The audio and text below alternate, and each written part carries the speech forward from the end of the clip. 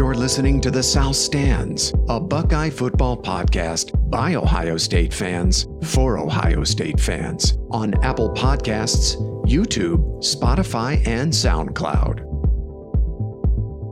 Welcome back to The South Stands, everyone from San Francisco. I'm your host, Zach Moore.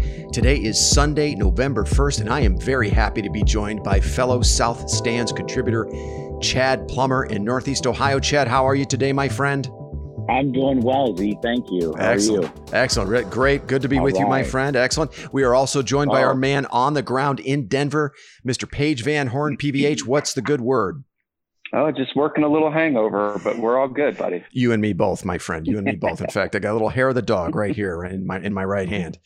So, of course, we are here. Wow, that's early. It is early.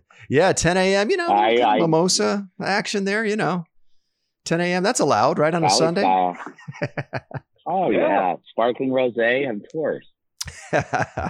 All right. Well, we are here to recap Ohio State's 38-25 win over Penn State in Happy Valley last night. But fellas, before we get into that, I want to remind our listeners about our new website, which you can visit at southstandsosu.com. You can listen to all of our podcast episodes there and check out our new blog. I also want to invite our listeners to head over to Apple Podcasts and rate and review the podcast. We'd greatly appreciate your feedback there. Also, we invite you to give us a follow on Twitter at South_stands. That's South_stands. You can also find us on Facebook and Instagram. Finally, if you have any questions or feedback for us, you can send us an email at thesouthstandsosu@gmail.com. Okay, so last night, Justin Fields, Chris Olave, Garrett Wilson were all explosive for the second week in a row, though this time against a pretty good Penn State defense. Justin Fields was a surgeon in the passing game, finishing 28 of 34 for 318 yards and 4 touchdowns, 0 interceptions. Receiver Chris Olave finished with 7 receptions for 120 yards and 2 touchdowns. Garrett Wilson caught 11 balls from the slot for 111 yards. He also opened the game with a 62-yard run on a jet sweep. That's a wrinkle I don't think any of us have seen before. Certainly not with Wilson. The Buckeyes also got a solid performance from Master Teague in the run game. That was really good to see. Teague finished the night with 110 yards on 23 carries and a touchdown. Trey Sermon chipped in 56 yards on 13 carries. Tight end Jeremy Ruckert had a nice game with 2 TD catches. Now on defense, the story of the game was the Ohio State front seven led by nose tackle Tommy Togiai, who led the Buckeyes with 7 tackles and 3 sacks. Guys, when was the last time a nose tackle had 3 sacks for Ohio State? I cannot think of a player in my days as an Ohio State fan at that position turning 3 sacks. That's crazy. Tackle Haskell Garrett was also very disruptive on the interior for Ohio State. His story is amazing. He continues to have a very impactful season at that position despite coming off a gunshot wound this offseason. I also like what I saw to Jonathan Cooper and Zach Harrison. They both flashed tonight from defensive end. And I got to give credit where credit is due, boys. The Ohio State linebackers, Tuff Borland and Chad, your boy, Pete Warner, both really good last night. They were a big reason Penn State quarterback Sean Clifford was not able to get much of anything in the run game. We knew Penn State was going to rely on Clifford in the run game. Penn State finished the night with 44 yards on 27 attempts. Now, things got a little sloppy in the fourth quarter as Sean Clifford was able to connect with Jahan Dotson for a couple of touchdowns. Now, Dotson had a really nice night against Shaun Wade, so give him some credit, boys. He finished with 144 yards receiving and 3 touchdowns, but really Dotson was the lone bright spot for Penn State. And in the end, I think his contributions were a little too late, I think. The Buckeyes outgained Penn State 526 to 325, dominated time of possession 37-23. Now, Penn State was gifted 6 points by the officials. There was that weird phantom roughing the passer penalty on Baron Browning that extended Penn State's first scoring drive. There was also a very strange situation at the end of the half where Ohio State thought it had successfully run out the clock on 4th down, only to have the officials give the ball to Penn State at the Ohio State 36-yard line with 1 second left to get a cheapy field goal on the board for Penn State before the half. The Buckeyes missed 2 chip shot field goals and helped the final score look a little bit more respectable. But last night, I think, was clearly a situation where the final score was not really an indication of how badly Ohio State really dominated that game. The Buckeyes moved to 2-0 and will face Rutgers next Saturday in prime time, by the way, in the shoe. Okay, fellas. Now I want to start with what we saw from Justin Fields and the Ohio State passing game, because I think you'll agree with me. We're seeing something pretty special there. Chad, I want to start with you. Tell me what you saw from the Ohio State passing game last night. Well, I got to tell you, Z, that Field man. I mean, we all knew he was a special player last year. Mm-hmm. But I'll tell you what, in the off season, he has stepped up his game. I mean, that kid can throw the football. Yes, he can. I mean, even under pressure, he puts it on the money. Yeah. How many times last night did a receiver actually have to stop for the ball? Good point. Not once. Not once. I mean, the receivers are running right under him. I mean, it's just unbelievable. And the one where he got away and almost fell down. You talk about having some strength in your legs, and then throws that pass as he's falling down, which was a beautiful pass. I mean, it's so like it warms my heart to watch that kid throw a ball, man. He's special. Yeah, he's special. PVH, what did you see from the Ohio State passing game last night? Well, I wonder when do they just abandon the run game? Because when you're that good and that efficient, it's something I think you kind of, we could laugh and chuckle about it, but I have a buddy here in Colorado who was saying that last night. I mean, the run game was definitely better. Mm-hmm. And like you said, T flashed some, a little bit, I guess a tougher running style. Sermon actually had a pretty decent game. And I think the offensive line played lights out. And that's the other thing. Fields has all day. Yeah. I mean, a couple times he got hit. But, it's one thing to have the skill set that he has, clearly, but it's another thing when you just, you can sit back there, go through your read 3, 4, 5 seconds. Mm-hmm. And his accuracy is pretty amazing. I don't think any of us saw that coming. So yeah. And I was thinking about it watching the game. It's like, is this the most prolific passing attack in the history of Ohio State with Wilson and Olave and Fields? I mean, it's got to be debate. I mean, I think you could make a pretty strong argument that it is. Yeah. Well, let me ask you this. I want to put this question to both of you. Chad, how would you compare this passing game to what we just saw just 2 years ago with Dwayne Haskins and that record-setting passing game? How would you compare the two? That's a good question. I mean, Dwayne Haskins was a very, I won't use the word prolific, but he was a very good passer. I mean, he had a lot of time, like Paige said. But I just feel like Fields he's gone to another place, another level. He shifted into another gear, and it just, and you know what, a lot of it, Paige made a very good point about the O-line. He does have a lot of time. Yeah. But we do, with that receiving core we have, they're special as well. I mean, they're running just great routes. Oh. And it's just, as much as I loved Haskins and that passing game, it'd be hard pressed for me to say that I wouldn't favor the Fields, Olave, Wilson, and sprinkle in some other guys like Jameson. They got him in the game last night. What did he catch? Like 2 or 3 passes? Couple balls, yeah. Nice trying to incorporate him. Yeah. PVH, how would you compare what we're seeing now to what we saw just a couple of years ago with Dwayne Haskins in the Ohio State passing game? Well, in fairness to Haskins, our receivers were good. They're just not as good as these guys. These guys are better. So that definitely is a huge advantage for Fields. I mean, it's kind of funny too, because like they're so confident in the run game, like those, I think it was 4th down when he threw the touchdown to Ruckert in the end zone. I mean, it's just like, they're not afraid. Like they almost 100% believe that they can get whatever they want with the passing game, which is really pretty astonishing. And so, the amount of weapons that are at his disposal is just absurd. And so I think, as great as Haskins was, is more of a pro style quarterback. Just the escapability that Fields has and the ability to run when he takes off, I think you're going with Fields here. Yeah, I think so. I think if you were to go into a lab and build the perfect college passing game, we might be looking at it, because you have a player in Justin Fields who is in total command of the offense and in total command of his own game.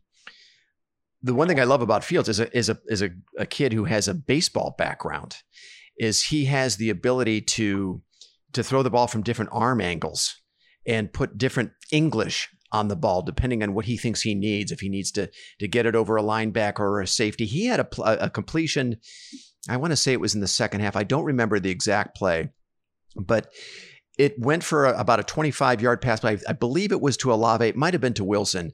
But I remember when he released the ball, I was like, oh, his arm got hit. Because the ball kind of floated, and it was this little floater, and it landed perfectly in stride. And I believe it was Wilson who brought it in for like a 25. And I remember thinking, oh, his arm must have gotten hit. That's going to land incomplete. Instead, it went right to Wilson. But I think that's Fields just manipulating the English on the ball. You know, we've seen him on some of those short crossing routes where he goes about 3/4 on the release. And Chad, to your point, you mentioned it earlier, he's hitting these guys in stride where they can catch the ball in full speed, you know, full stride and make things happen after the catch. So you've got a quarterback in Fields who's next level, second year in that offense, total command of the offense. And you can see Ryan Day now opening up the playbook. We're seeing things we've never seen before. You have an offensive line that is giving him all day to throw. And then you have playmakers on the outside in Olave and Wilson, who I think we have not seen receivers of this caliber, especially paired together, in quite a while. And not only from physically what they can do, but also I think there's an intellect there, an intelligence in the way both of these receivers play. They run precise routes. They're very smart players. And then finally, you've got a play caller in Ryan Day coupled with Kevin Wilson, what they're doing, play calling. Doesn't it seem like there's just an ease with the passing game? I mean, you've already got a guy in Fields who can make all the throws, but it seems like a lot of his throws are super easy. The guys are wide open. Garrett Wilson is running wide open from the slot. You need a 3rd and 6. There's Wilson wide open for a 15, 20-yard completion. So you factor in all of those things. It is as if Ryan Day went into a lab and came out with the perfect passing game. Now, we'll see how things go as the schedule evolves, but I think Penn State was probably the best defense they're going to see during the regular season. I can't imagine they're going to see any team better than that. But that was my big takeaway with this offense. Chad, I agree with you. I think we're seeing a next level evolution in this passing game from what we saw 2 years ago. It is really something to behold. How about that pass to Olave? Like, I think it was our first, one of the first or second touchdowns where Fields threw it up and he Olave put his hands down over the guy's helmet and caught the ball. Unbelievable. I mean, that pass was, just unbelievable. And when you said that about Fields with the English and different throwing angles, and by no means am I trying to make any comparisons, but you see Patrick Mahomes do those kinds of things when he's throwing the ball. Oh yeah. Oh, and it kind of just reminds me a little bit of what he's able to make those adjustments with his arm. And I like that comparison because no doubt Fields is watching Mahomes and maybe borrowing from his game. I really, when I've seen him, especially in those crossing routes, when he goes 3/4 kind of almost sidearm, I'm like, he borrowed that from Patrick Mahomes, repertoire, right? Wouldn't you think? Paige, any other observations on the passing game you'd like to share before we move on? I think it's just easy. Those Penn State defensive backs, although Porter, that guy's a he's a beast. Gamer. Yeah. He can play. Yeah. But still, those guys are getting, they're playing 10 yards off them. So, just, up and outs and, he didn't even really unleash crossing patterns yesterday. It's anything that they want to do, they can do. It's honestly, it's just too easy right now. And that was against the best team they're going to freaking play all year. Yeah. I mean, what's going to happen when they play Rutgers in Maryland? I mean, when honestly, the talent level on the other side of the ball, Penn State is just clearly the best team they're going to face all year. Mm-hmm. I mean, God, it's scary to think what they'll come up with or what they'll do to these opposing defenses. I mean, going into the game, I thought Penn State was kind of uniquely equipped to deal with this Ohio State passing game. I thought they were very good at defensive end, and neither of those defensive ends for Penn State had any impact on the game. And I think they are genuinely good players, and those are NFL defensive ends. Those kids are playing on Sundays. And at corner as well, Paige, you mentioned him, Joey Porter Jr., they've got some guys that can play, and they were helpless to stop that Ohio State passing attack. I mean, and I think, was there any more evidence of kind of the desperation from James Franklin when he goes for it on 4th and short on his side of the field on the first possession of the game? Right. We can't stop these guys. We've got to just try to score every time we can. Yeah. So I think we're seeing something very, very special in the Ohio State passing game, perhaps something we've never seen before. Olave and Wilson, I don't know that we've had two receivers as good as those two on the roster at the same time. Now, we had Michael Thomas and the burner. Help me out, guys, in 2014. Devin Smith. Thank you. That's who I was thinking of, Chad. Yeah, Devin Smith. Yeah, right. And Michael Thomas. I was going to say Santonio Holmes. Oh, well, yeah. Okay, so there you go. No, actually, Paige. Yeah. Paige, you make a good point. I think not since Santonio Holmes and Ted Ginn Jr. and Gonzalez have we been this good and this diverse at receiver. I mean, I think you have to go back to those guys. They're very special at those positions. So the sky is the limit for the Ohio State passing game. What did you guys think of what we saw in the run game? Paige, I want to start with you.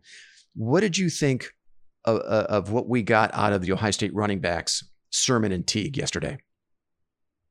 Yeah, better, definitely better. But again, I think a lot of that comes down to the offensive line. There were holes there. Teague ran. He had some good runs. It's a step back from Dobbins. It just is. I don't think that's going to change. I think that's pretty much, a foregone conclusion at this point.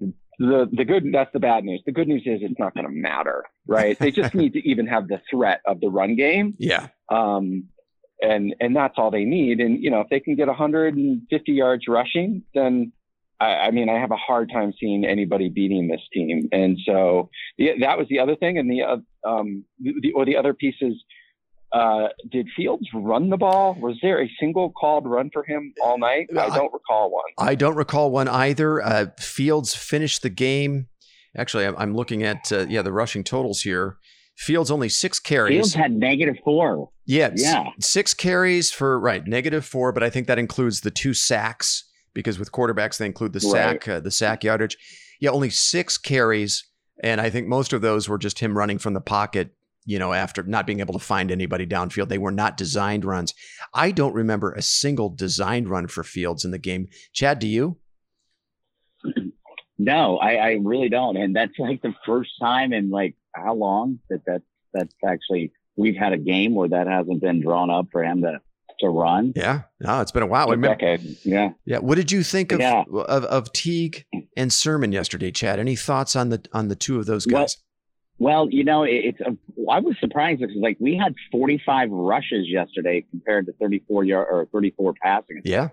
Which was kind of crazy. But Teague had some very explosive, and you made a good point in our text thread yesterday, Z, about how Teague is a much better inside runner. Yeah. And, he had some great runs last night. Now, and I think you might have said this a couple weeks ago on the pod, how they're both coming off the injuries and not. But I did see a flash or two last night of, I think, how Sermon's going to be as the deeper we go into the season and the Big Ten championship and the college playoffs. I mean, I think there's some. I think he's going to be a baller by the time we get to that situation when we need him, because he had a run last night that he got just a seam to the outside, and he's got wheels, man.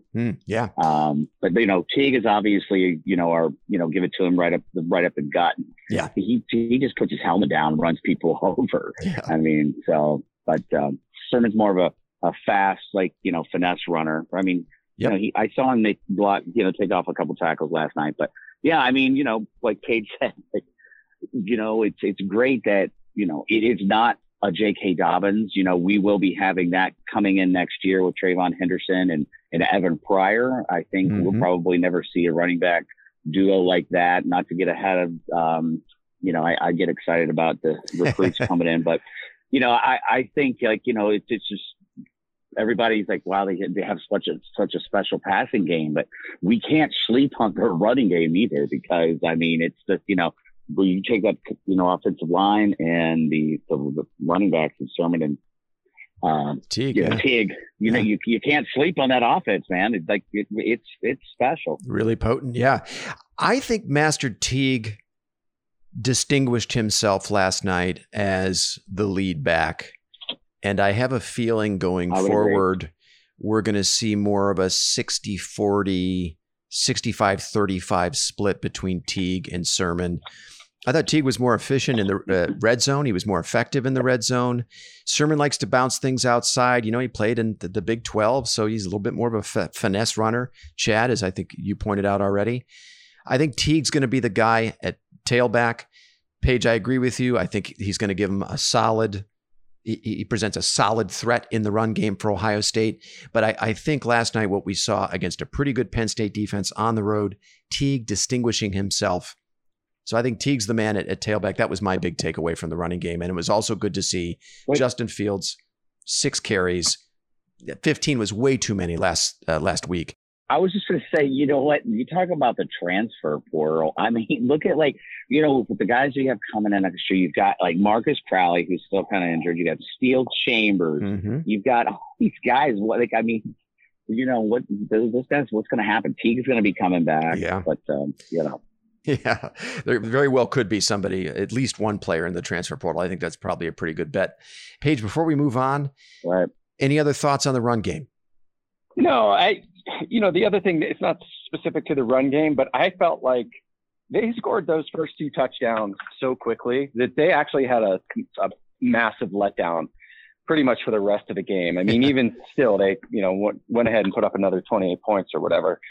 But from that moment forward, I mean, I think even as a fan watching the game, I was like, this is over. I mean, I was wrong. And by the way, like, we were wrong. We thought this would be a close game. Like, this is not going to be even remotely that competitive.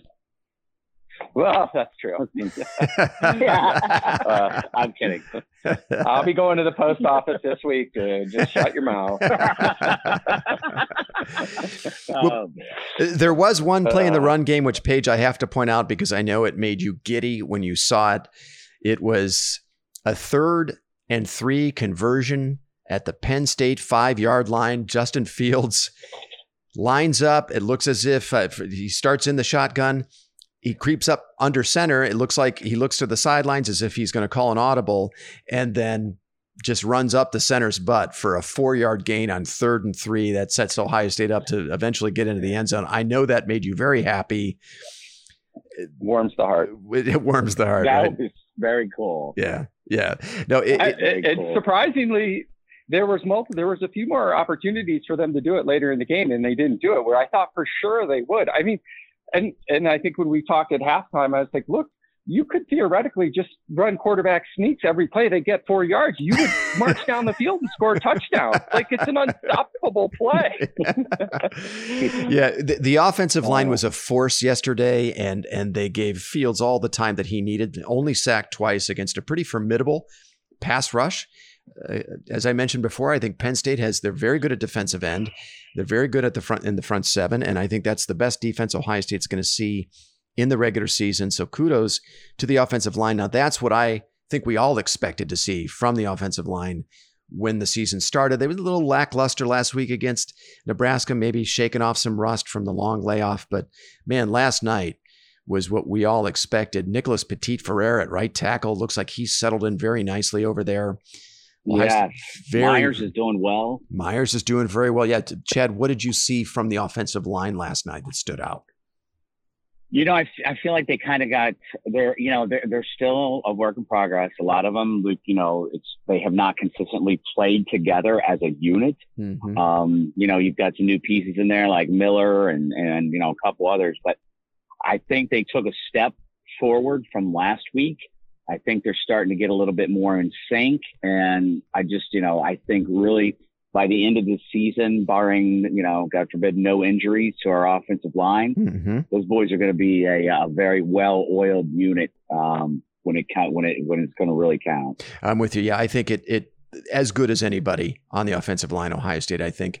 Paige, before we move over to the defensive side of the ball, do you have any thoughts on the offensive line you want to share? No, I think we covered it. They just played really well. dominated. I mean, they did, both lines dominated, but especially the offensive line. And, you know, the holes were there. And Fields had all day to pass. I mean, that was just like too unfair. It's too easy. You cannot make it that easy for Ohio State. And, you know, it all comes down to dominating the line of scrimmage, and they were absolutely dominant last night.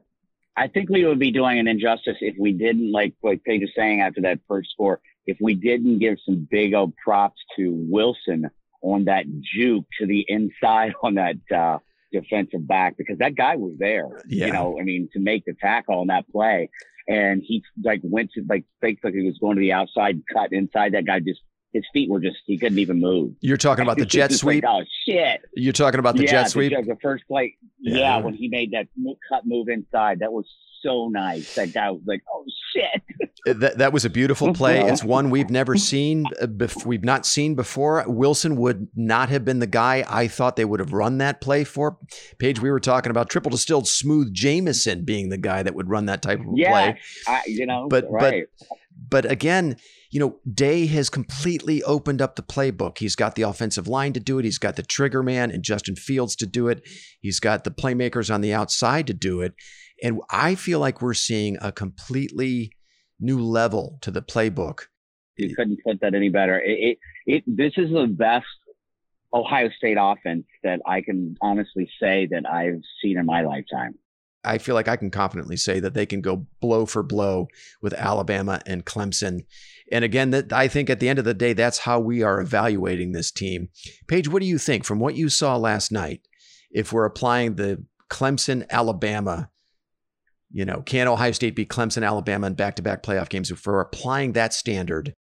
Yeah, I think that's a good way to look at it. I think you feel better about this team than we did after Nebraska. But then I also come back to, I still don't think this team can beat last year's team.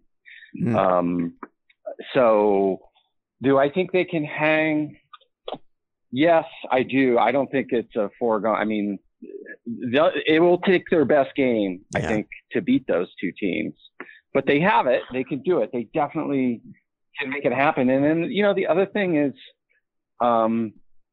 you know, to have a player like Fields at the most important position might be enough, right? I mean, obviously Lawrence is as good, clearly. And the guy at Alabama, he looks like he can play too. Right. But I'll take my chances with Justin Fields. I mean, we're basically there, right? I mean, can we just say it? I mean, the rest of the schedule, thank you very much, Michigan State. But like, we're now just getting ready for the playoffs. And who knows, you know, with Wisconsin, what's going to happen, you know, with that whole situation. But this whole thing is now just a warm-up act until, you know, the Big Ten championship. And if it's Wisconsin, that could be a tough game. But what does this team do when they're going up against Clemson and Alabama? Because the way the schedule is set up, I mean, pesky Indiana, like, what are we talking about there? Yeah, it would appear to be smooth sailing for Ohio State. But of course, you got to be careful when you assume that. There's always a bump, a weird game on the schedule that you don't anticipate. And we may or may not see that this year. But overall, yes, I tend to agree with you that they cleared probably their biggest hurdle. They did it pretty easily and didn't even play a perfect game in doing it. Well, so the other half of that question, is Ohio State good enough defensively to compete with an Alabama or a Clemson, to get enough stops against those high-powered offenses? And did Ohio State answer some questions on the defensive side of the ball in that respect? I think we've got something special on the interior of the defensive line with Tommy Togiai and Haskell Garrett. Chad, I want to kick this over to you. Talk about what you saw defensively, especially on the defensive line last night, that stood out to you. Well, you know, Togiai is like, he's a beast, man. He's he's great to watch. You know, who stood out with me too last night? Tyler Friday had a couple nice defensive plays that stood out to me, which, you know, I really wouldn't think, you know, that's really not somebody's name that we just throw out there in talking about the defense. But I know he had a couple great plays as well last night. You know, I'll be honest with you, like, I wasn't like, Vincent? Like, I don't recall him being, he played a little bit effective last time. Yeah, that was his first action in over a year, and I think he was just getting his feet wet. Right. Yeah, Togiai and Haskell Garrett are holding it down in the middle for now. And they look to me as good as anybody on the interior of a defensive line. I mean, Togiai has 3 sacks from the nose tackle position. That's absurd. Haskell Garrett was not credited with a tackle for loss, but he was very disruptive back there. A little bit of a different approach defensively for Ohio State. The pressure is coming from the middle. And honestly, if you can get consistent pressure from the interior up the middle, I think that's even more disruptive than pressure off the ends. Paige, what did you see from the defensive line last night? Is it me, or is it only because Cooper wears the 0 and it's so distinctive that it like jumps out at you when you're on the TV? But he had a hell of a game. Yeah, like, he was good. Very disruptive. Yeah. And I'm sort of making a joke there because that 0, it's like, man, it's amazing what a difference I like it makes, because I'm still trying to figure out who some of these guys are. Right. The defense played great, and we'll probably get there. You talked about the line, but the linebackers played well. Our boy Tuck Borland had a good game. Yeah, he was good. It was all around great effort. I mean, ironically, the guy that you could say had the roughest game would be the guy you think is our best player, who's Sean Wade. He did have a rough night. Some of that guy was just making some ridiculous catches. It's like, if you're going to make that catch, it wasn't like Wade was getting burnt. Like, he was on the guy. The guy was just, ridiculous one-handed grab. So I think he had Gorilla Glue on that glove. Dotson had some stickum on it. I mean, come on, some man. Lester Hayes stickum on his gloves. Yeah, he was good. Dotson was good. I want to talk about Wade and what we saw from the Ohio State secondary, especially late in the game, because it did get a little sloppy. But I agree with the two of you. I think the front 7 brought it up a couple notches. They were a little shaky, and you give them the benefit of the doubt. A lot of rust to knock off from the long layoff against Nebraska. Hey, give Nebraska a little bit of credit. They did some creative things in the run game. They've got 2 pretty slippery quarterbacks in the run game that are tough to bring down. So to me, what I saw is a front 7 that took it personally. They took it to heart, that opening day performance, and they wanted to improve on that. And I think all of them, the front 7 was much better against a running quarterback in Clifford. Let's face it, Penn State was going to want to run the ball with Clifford. He was their best running threat. They're down their top 2 running backs. Paige, I said to you in the prediction pod that I felt this game was really tailor-made for the Ohio State linebackers, that they would have another opportunity to silence some of their critics, but that, Penn State certainly for most of the game was not really going to challenge Ohio State down the field, and they really did until the fourth quarter when they actually had to throw the ball because they were coming back from a large deficit. But I give the front 7 a lot of credit. I think they have something there on the interior. I don't think that's a fluke. I think Togiai and Haskell Garrett are legitimately good, impactful players on the interior. And then, hey, give Teron Vincent a few weeks to round into form, get his legs under him. Yep. He could be a third guy that could be a major factor for Ohio State on the interior. Yeah. I love what I saw out of Cooper. I thought Zach Harrison had a nice game. It was good to see him start. I think Harrison was in the doghouse last week. None of the beat writers said anything about it. I think they were probably told to keep it under wraps, but Harrison was clearly being disciplined. I mean, he was working with the 3s in the warm-ups. He only played 15 snaps last week. He had that big tackle. It was a little reminiscent of the Penn State game, in 2017, where he tackled both Clifford and the running back simultaneously, right? So that was amazing. That was a nice tackle. So I liked what I saw from the front 7, and give Borland a lot of credit, give Pete Warner a lot of credit on Penn State's first possession where they went for it on 4th down on their side of the field. Warner did a hell of a job flushing Clifford out of the pocket and chasing him down, forcing him to throw the ball away, giving the Buckeyes the ball back, and really Ohio State seized control of the game at that stage. So give Warner a ton of credit. He was very good for them. Right. I'm not sure we can count on what we saw at a tough Borland last night each and every week. I think this was a game that was really tailor-made for his skill set, but I give him credit for stepping up. I've been very hard on Borland, as you both know. And same with Jonathan Cooper, who I think is a really good, solid rotational defensive end who can flash at times. I'm not sure I would expect both of those players to be, as impactful as they were last night for the next, 6 or 7 games, but they were really good last night. Give them credit. Chad, go ahead. You had some observations. I want to give some big props up to our defensive coaching staff because, when the game started out, they were confusing our defense, and, those receivers were running those slot like routes, across the middle, and they were getting confused. Mm-hmm. And then you could see the adjustments made. And like, there was a play that like distinctly sticks out in my mind where Werner was stuck in that. And then he was like, no, they're running that same thing, what we adjusted for. So then he got back up to the receiver. Oh yeah, so that's right. You saw that. I wanted to give the props to the defensive coaching staff, and I got to give some, like, props to my boy Barrett Browning. Did you see that coverage he made in the end zone when he got nice back there and deflected that pass on Freiermuth? Nice. Yeah. No, really nice. Yeah, I thought they did a good job on Freiermuth, by the way, and they had several guys covering him. You also saw Josh Proctor drawing coverage on Freiermuth on a couple of downs. They're doing some interesting things with Proctor, by the way. Did you guys notice that? He's only playing third downs. Mm-hmm. They're using him in kind of that bullet roll near the line of scrimmage. I kind of like that role for Proctor. So PVH, any other observations on the front seven before we take a look at what happened in the secondary last night? I did notice what you just talked about with Proctor too. He kind of reminds me of is like a lanky, rangy, what was his name? Spellman, who was the defensive lineman. Alonzo Spellman, yeah. Alonzo Spellman, right? Right. Just those huge arms, man. And I don't know. I just think they need to find ways to have him in the game. I agree. He still might be a little raw, and he might frustrate you here and there, but he has those football instincts. Mm-hmm. And when he was like creeping up into the box, almost like in the linebacker position. Yeah. And we had sort of talked about that. I think they might have found something there with that, and I think if any help that they can get in that area is. They definitely, that's a good thing. I agree with you. I think he's probably a little too boomer bust for the coaching staff to trust him at that deep safety spot, right? You have to be a steady hand back there. You can't take a lot of risks.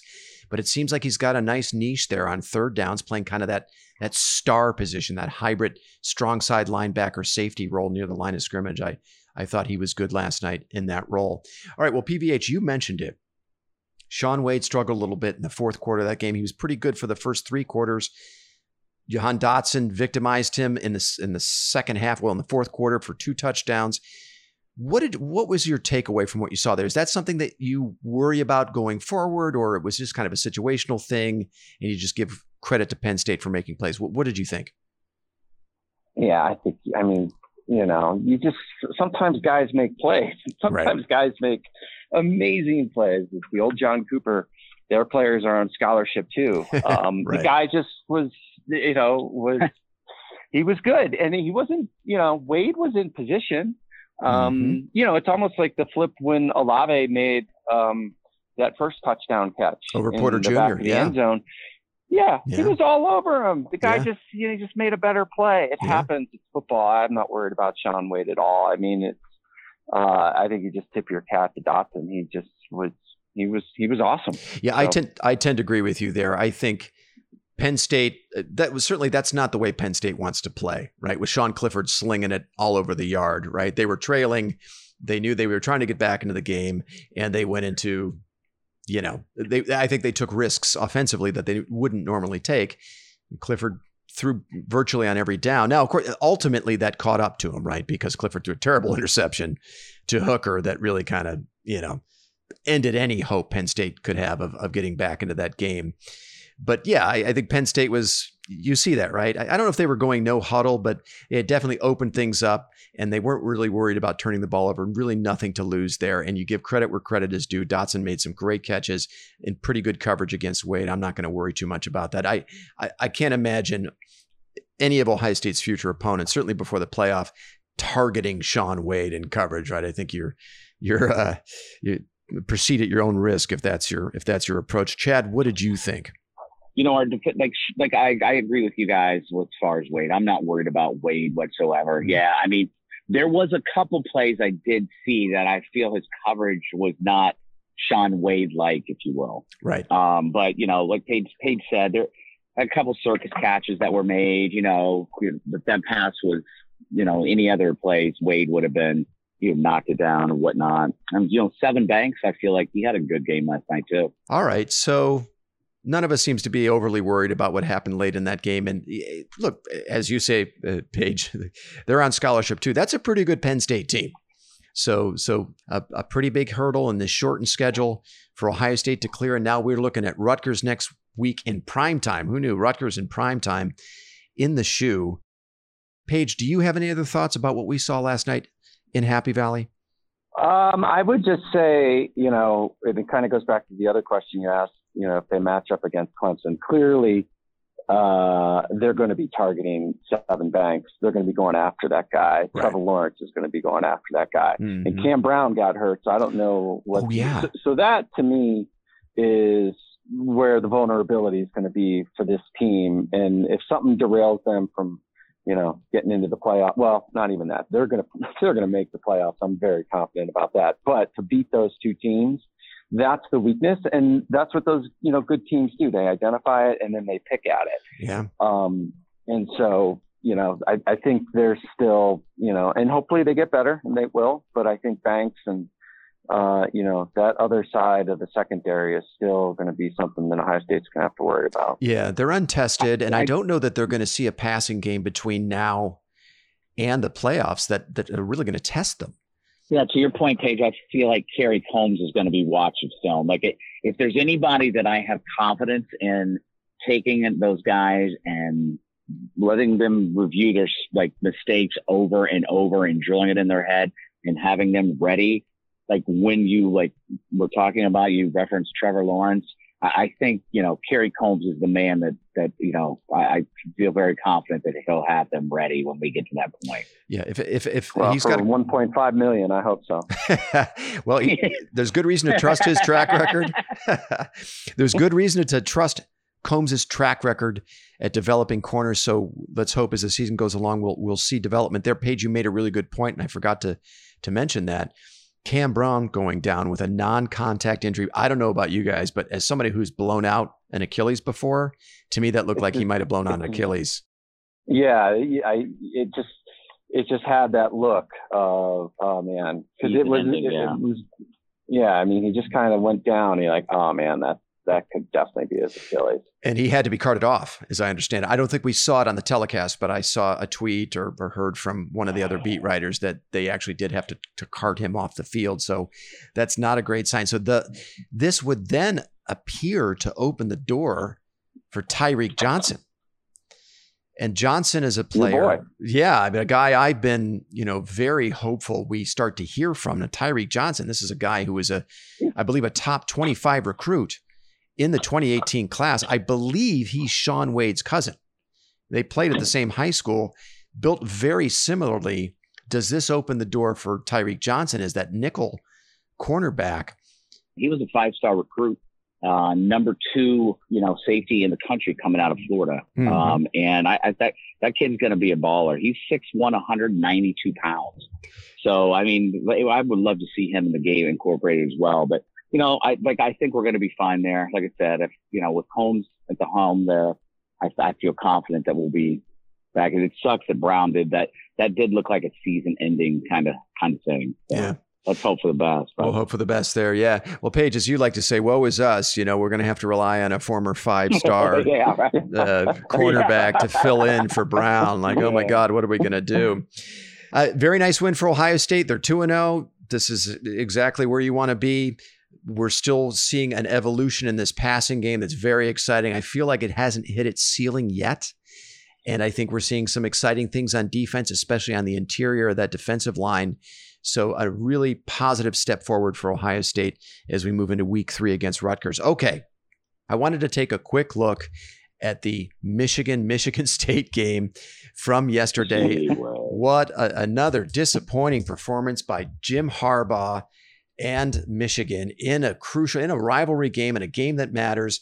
27-24 was the final. Really, Michigan State to me seemed to be in control from the start. Now, they never really held a huge lead in that game, although they led by 10 late and kind of salted away the clock. But boy, Michigan State to me yesterday looked a little bit like one of those Mark D'Antonio teams circa 2012, 2015, where they just didn't give an inch in the run game, got competent quarterback play, just tough as nails, really frustrated and flummoxed. Joe Milton and that Michigan offense. Paige, I want to start with you.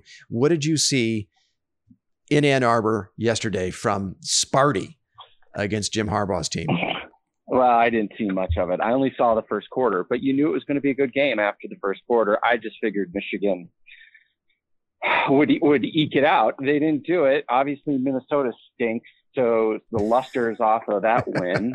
And Michigan is back to who they are. You know, it's 6 days. You know, they were back to just being the great powerhouse and, you know, of yesteryear. And we're right back to who Michigan really is, who Jim Harbaugh truly is. It's a freaking joke. I mean, you know, as an Ohio State fan, I want them to be good. Does it warm my heart when they lose? Yes. It is the proverbial win-win, but I think it's really good for them to be good.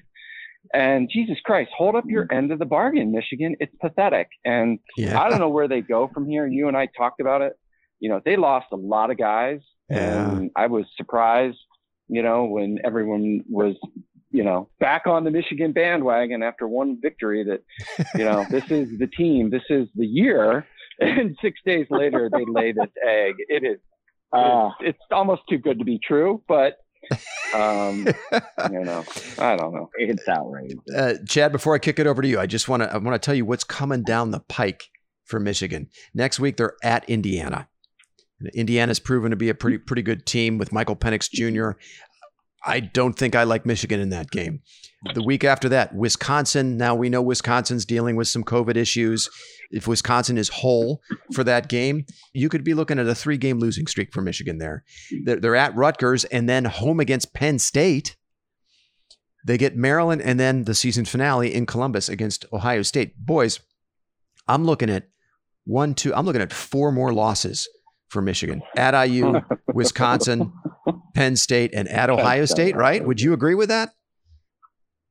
What do you think, Chad? I'd be hard pressed not to agree. Yeah. I mean, it would be very hard pressed not to agree. And you know what? If you're a Michigan fan, man, I mean, I'm like, you know, there's guys like Gallagher and some other guys who just, you know, love Michigan to lose. Well, you know what? I view it in a different light, like, you know, because it is our conference. It's the Big Ten. You know what I mean? Right. And Michigan is supposed to be a powerhouse football school. And, you know, I want them to win every time because, like, you know, quite frankly, I want them to be undefeated when we play them and kick their ass. But, you know, that's just, that's not how the days we're living with Michigan anymore. And I mean, if you're a Michigan fan, you just got to be, you know, on suicide hotline like every other day. Like, it's just crazy. But I think what you also got to give Mel Tucker at Michigan State some good props. Oh yeah. You think about, they get embarrassed by Rutgers, who is obviously just like, you know, I mean, you brought Shiano in there, great, but still, if you go off the track record of the last couple of years, and you open up and you get embarrassed by Rutgers. So, I mean, you know, Mel Tucker obviously got that shit together, like kind of like D'Antoni. He's like, this is our rival game, man. So he got those guys, you know, pumped up and ready to play. And Harbaugh, it's just like I feel like they don't even have a game plan. You know, they're just out there hoping, oh, you know, hope we win this one. It's like, you know, I mean, it's so outrageous. And what really blows my mind, guys, is yesterday there was like more than one of those clowns on ESPN Game Day who said that they had Michigan at their number 16 in the country. That's crazy. And I was like, what? Yeah. So, but yeah, it's you know, I like them to do well, you know, like Paige said, but it's now become laughable. It's embarrassing. It's like, I feel like, you know, it's sad is what it is. Yeah. It's a circus up there, man. Yeah. Paige, they're not holding up their end of the bargain. I think you put it really well when you said that. They're not holding up their end of the bargain. They're paying Harbaugh, what is it, $7-8 million a year? Is that right, Chad? Yeah, I think it's at $8 million. Yeah. So I think it's pretty clear that Michigan as a program has decided, like, look, we're not going to wade into the same waters as Ohio State, Alabama, Clemson, Georgia. I think as a program, they seem happy with not playing at that level or competing at that level. But even still, you have to expect more than this, more than what we saw yesterday.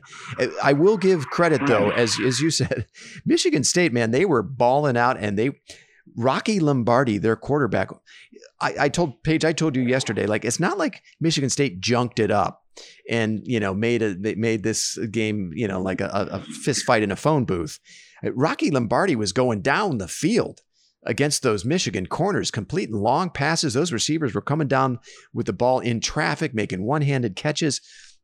Michigan State was really balling out. I mean, I was really impressed with Lombardi. I remember seeing him 2 years ago in East Lansing when we played him there, and he couldn't hit the broadside of a barn with a football.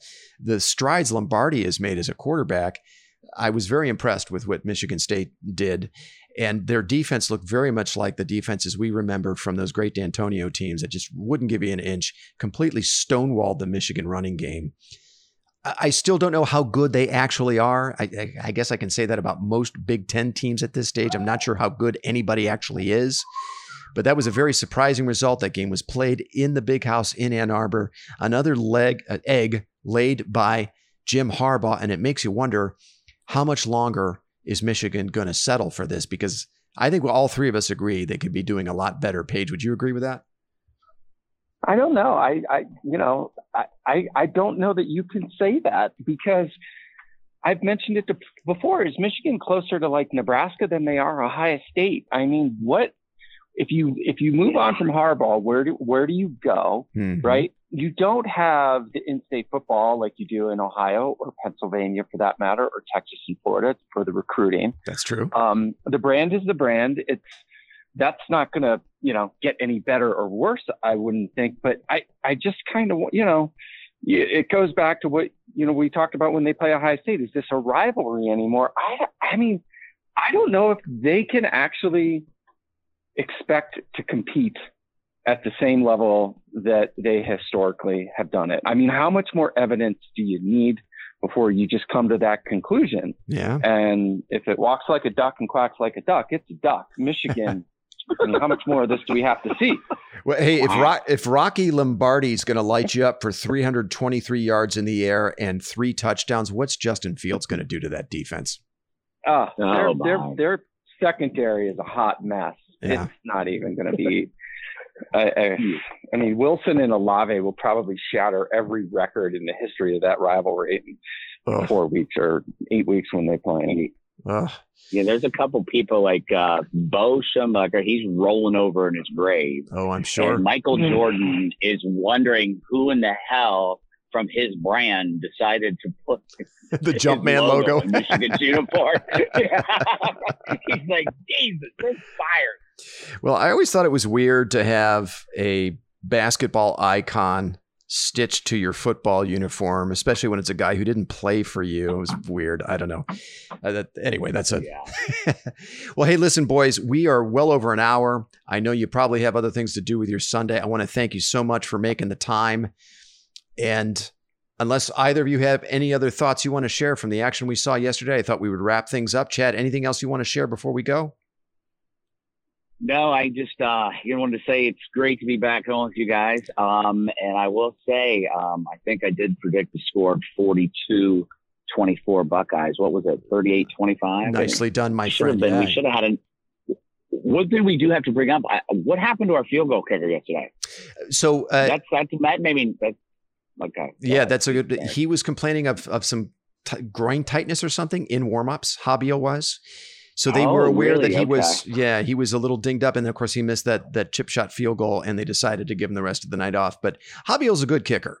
That's something to watch. That's why I was very surprised. Yeah, that's something to watch. That makes me feel better, that I didn't know that. I hadn't heard that. So that makes me feel better. So he was a little nicked up. Cool. PVH, before we sign off, anything else you want to share from yesterday? Did Rutgers win yesterday? No, they lost. They lost to Indiana by 16, I think. Indiana handled them in Piscataway. Oh, they did. Yeah. Yeah, but they were much more competitive. Right? Yeah, I was just – yeah. Did you guys happen to catch any of that Maryland game Friday night?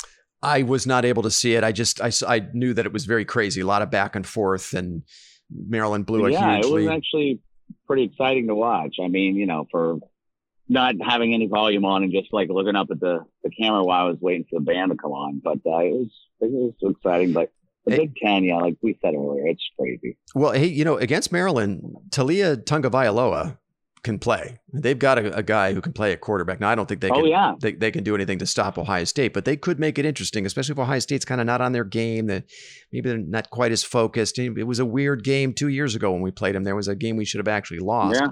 But that could make it interesting. Hey, who knows? Maybe Michigan State can do a little something. They've been a thorn on our side historically. That game is in East Lansing a little later in the season, right before the Michigan game. So again, I don't know who's good yet. I don't know who we can really put our faith in outside of Ohio State. It feels like there's a lot of unanswered questions, and from week to week in this weird truncated season, you just don't know what to expect, especially with COVID. All right, fellas. Hey, listen, Thanks so much for making the time. I'm going to let you go. We will reconvene middle of the next week and have a peek at the Rutgers matchup. You've been listening to the South Stands, a Buckeye football podcast. You can follow us on Twitter, Instagram, and Facebook, and visit our website at southstandsosu.com.